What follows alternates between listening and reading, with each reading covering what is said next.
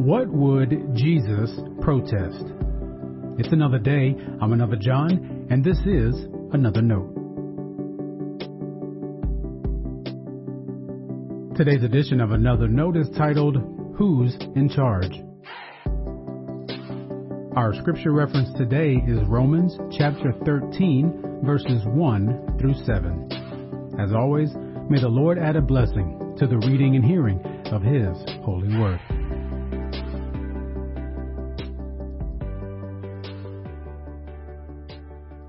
Let every person be subject to the governing authorities, for there is no authority except from God, and those authorities that exist have been instituted by God. Therefore, whoever resists authority resists what God has appointed, and those who resist will incur judgment. For rulers are not a terror to good conduct, but to bad. Do you wish to have no fear of the authority? Then do what is good, and you will receive its approval. For it is God's servant for your good. But if you do what is wrong, you should be afraid, for the authority does not bear the sword in vain. It is the servant of God to execute wrath on the wrongdoer. Therefore, one must be subject not only because of wrath, but also because of conscience. For the same reason, you also pay taxes, for the authorities are God's servants, busy with this very thing.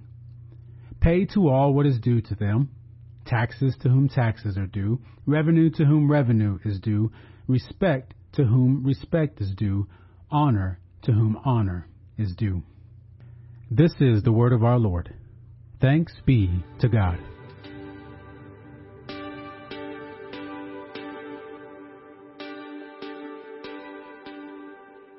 No one thinks America is perfect.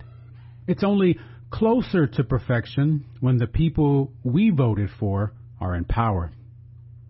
We do seem more willing to scrutinize our country when the other party is leading. But when it's our colors and animal in charge, obviously the future is bright. With that, we also like to use the Bible to confront others who disagree with our heaven-sent policies. Christians love using Romans 13 as a blanket affirmation of governmental authority. Again, depending on who's in authority. Romans 13 does not support such an approach. It wasn't Paul's intent to elevate a nation's government. He was not making room for you or I to endorse our latest favorite candidate. For one thing, that is out of place in the reading. That doesn't match at all what Paul has been saying in the first 11 chapters, and it doesn't match the remaining ones. This is another good example of why context matters. Romans 13 is not a standalone chapter, nor is Paul's exhortation without its own situational aims. So what is Paul doing in Romans 13? The same thing he's trying to do with the entire letter. He hopes to unite a burdened and quarreling church. The way to do that is through obedience first to God, love toward each other, and submission to Rome. No, he wouldn't expect Christians to blindly support everything the government would do. I'm convinced that's a separate issue.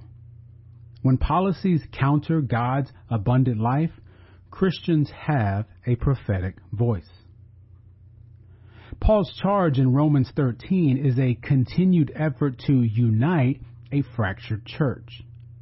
A leading way they could unite was by not joining other rebellions or insurrections. Focus on the good work God gives you. The prophet Jeremiah gave a similar charge to his people, but seek the welfare of the city where I have sent you into exile. Jeremiah wouldn't condone Babylon. Even as a Roman citizen himself, neither would Paul honor Caesar's kingdom before God's.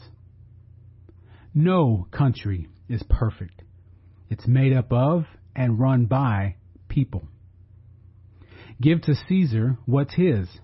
Give to God what belongs to God. That's what Jesus said. And what belongs to God? Our faithful love to the Lord and care for God's people. Stay blessed.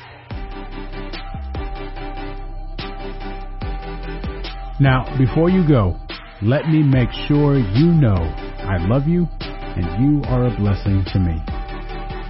Thanks for listening to another note. I hope it helps you live a life worthy of the calling you have received. Let me know if I can pray with you and help us reach others by sharing today's devotional or leaving a review wherever you listen as a podcast. And finally, make sure to check out the website at anotherjohn.com. God be with you.